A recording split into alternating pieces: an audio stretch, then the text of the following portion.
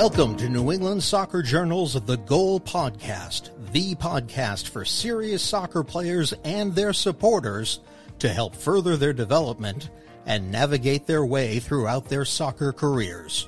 And now, here's your host, Matt Langoni. Welcome into another episode of New England Soccer Journal's The Goal Podcast. Today I'll be joined by University of New Hampshire men's soccer head coach Marc Hubbard. Marc, thanks so much for joining us.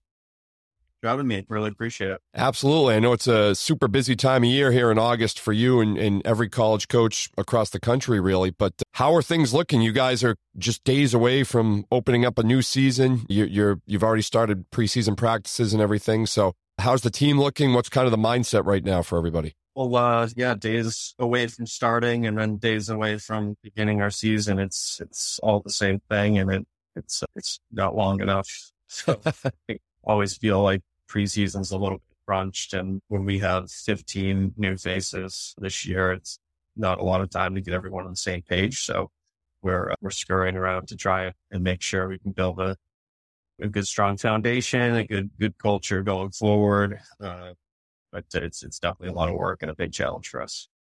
You guys are, I know no coaches like to talk about these preseason top 25 rankings because we haven't even played any matches yet, but you guys are right there in the national conversation again, number, I believe, 23 in the preseason top 25. I mean, that's familiar territory for you guys since you've been at the program. Do you even take before, and when it's August and we haven't played any matches, I mean, how much stock do you even put into those rankings? Do the players acknowledge them? Do you just kind of keep it out of the conversation? How do you handle that whole thing?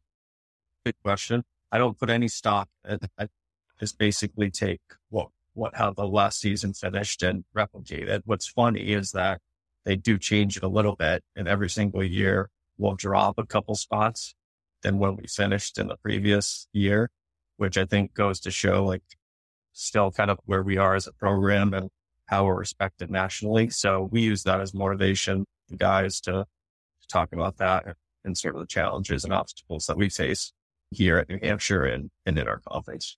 Now, this is going to be year 9 for you at UNH, right? 8. You've had, I think I was reading 10 plus wins every season you've been there. I think six or 7 straight NCAA tournament berths. I mean, you guys have been in the mix for quite a while now. What is it, do you think? I mean, I know you're a New Hampshire guy, right? You grew up in the state, played high school in the state. Sorry to cut you off. It might be my night.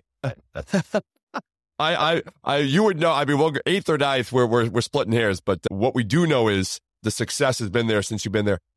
What is it about New Hampshire, do you think, that's made it such a grounds for a really strong college soccer program? How have you guys been able to elevate yourselves into that national conversation, being from one of the smaller states in the country?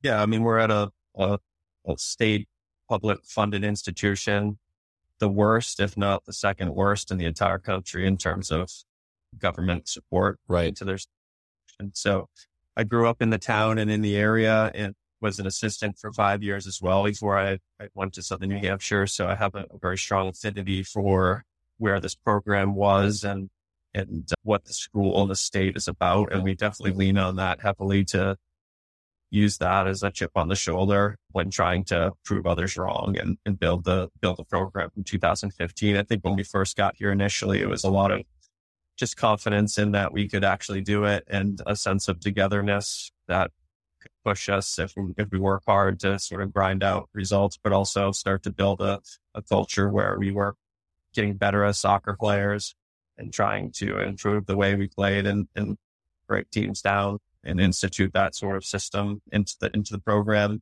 over the course of time. The belief and the confidence continue to grow, and you start peppering in with scheduling and a little bit difficult competition, and you sort of rise to that. And I just got out of a team meeting, and that's why I was late. But sort of with 15 new guys, there's 18 completely new guys to preseason this year, which is interesting. So you've got new voices and you're trying to talk to them about where the program was, and they have no idea. They're just coming into the program and they've seen what's happened the past 5-6 years and us being a top 25 program. And they're bought into that. And they just think that's the way it's always going to be.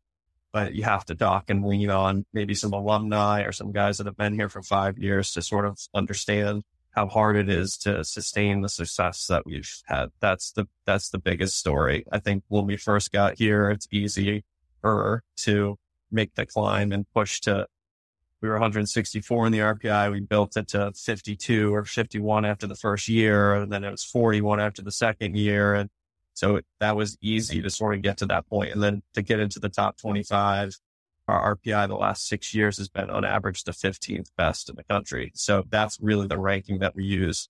That's most important. Coaches' polls are nice and different and have some flash, but it's the RPI that matters when selecting teams into the NCAA tournament. So understanding how to get there and sort of spread that message to 15 new players, 18 from last fall is really the biggest challenge we've had. But a lot of it just is hard work and I would say selective recruiting. Yeah, I mean, speaking of which, just in terms of the roster construct, I mean, you have a great All-American player in Yannick Bright. You've had great players over the last few years who have gained some national notoriety. How important for you is taking care of the New England region when you're winning these recruiting battles and landing some of these top-notch players from New England? Because obviously you're landing players from the way Division I soccer is now, you're getting players from all over the world. But how important is winning some of those recruiting battles in the home area here? It's everything. You want to protect your homeland, your backyard per se. So we'll always, being a state institution, we always want to have New Hampshire guys and homegrown guys that are in the program. And I think our bread and butter has really been getting guys in the New England Northeast region that are untapped, that have a certain ethic and character and potential about them, and really bringing them into our system and growing them as people and players. I think our best example locally is Josh Bauer, who, when he was first coming through the process, he wasn't sure if he wanted to play Division I soccer. He wasn't sure what it really meant, and ended up redshirting here his first year, starting the next 3, and is now starting and playing for Nashville and in the MLS. So, and that's a guy that's 40 minutes down the road. So last year's team, we have 6 guys off that team signed pro contracts. One of them is a local kid, Chris Pinkham from Concord, New Hampshire. Same molds, came in, redshirted, worked hard, and developed a role and ability, and now he's playing pro. So I think that's part of our recipe, is to make sure that we're getting guys that really have an affinity for the area, understand who we are, want to come in and be a part of a winning culture, put their head down, work hard, absorb. And if they do that, then they'll be rewarded in the end. Funny that here in the Northeast in New England, we have 2 of the best men's soccer teams in the country with you guys in Vermont. And it's kind of developed into a nice rivalry within the America East Conference. And it's a big matchup. I'm sure that a lot of people nationwide pay attention to every year. You guys are conference rivals. Vermont had that great NCAA tournament run last year. What's that matchup become to you, just facing Vermont every year and having that New England rival within the conference? Oh, it's great. We want every team in our conference to do well. It builds up our conference RPI, makes it stronger, and gives us a better chance of achieving our team goals in the national tournament. So we want everyone that in our conference to do well. And the Vermont one's obviously special. Like Rob was, when I first got to SNU, Rob was my first assistant there for 4 years. So, and then helped him get to Vermont as the assistant. And then he's done wonderful things there. His assistants have been former players of mine as well the past couple of years. So there's an understanding of who we are, and a little bit of the same mold, but doing things a little bit differently. So I'm happy for them, but obviously when we're playing them, it's a different game. But more teams that we play that are in our area that can help elevate our ability to do what we want is we're all for. Now, you guys will open the season at Virginia Commonwealth, but you have some games on the schedule this year with other New England programs outside of the America East, BU, Northeastern, Harvard. How important are those matchups against other New England teams? And just can you speak to just the strength of New England Division I soccer right now, and you know what it's like? There's a bunch of programs. It's not hard to find a pretty good game within a decent distance. So what's that like, having all these programs around the area? Yeah, I would say that's nice that we have a lot of natural built-in rivalries that are close by, so we're not having to travel or distances.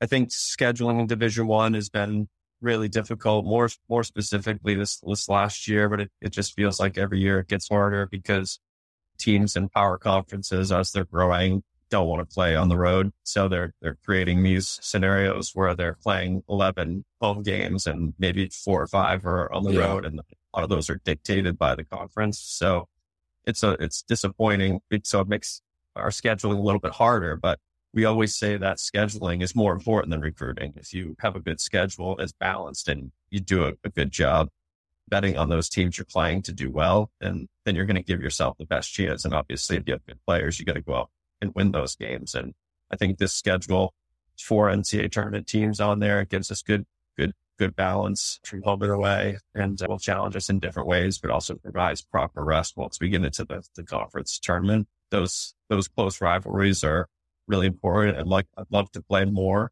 teams that are closer to us annually, just because it's creates a more of that Vermont rivalry type of feel, and it's easier on the budget too. I think right. Gives you more back and forth and home games in a way, and it creates that better balance. So, but yeah, the teams that are local, like Northeastern's a great one because Rich Winery be my former assistant years. Yeah. Job. So there's special meaning there. That's a 1-1. EU is getting better under Kevin, and Josh is doing a great job at Harvard. So like those are great games that we get reciprocal sort of agreements, and we're happy to play them every year. Right. You touched on all the new faces in the program this year, and obviously UNH isn't taking anyone by surprise. Whoever you play, everyone knows your program. Everyone knows how successful you've been.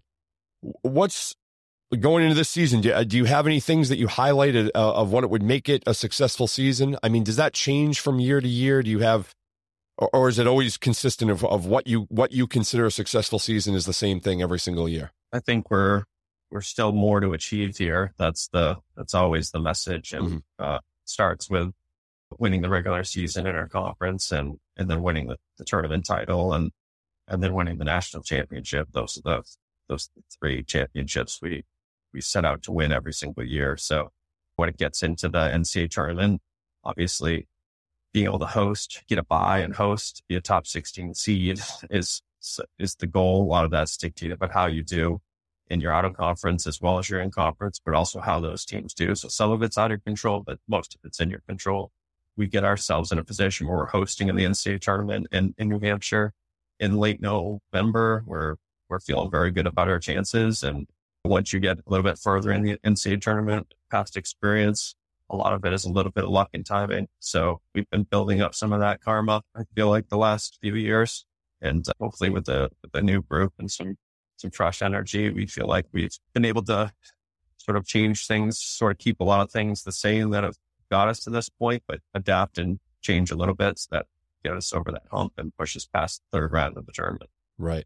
And as a New Hampshire guy, does it give you, I mean, you kind of talked about this, but does this give you some of that extra motivation that this is your home state, this is your home state university, you guys are firmly on the map in the national discussion, contending for national championships? I mean, how proud does that make you as a New Hampshire guy with roots from the state?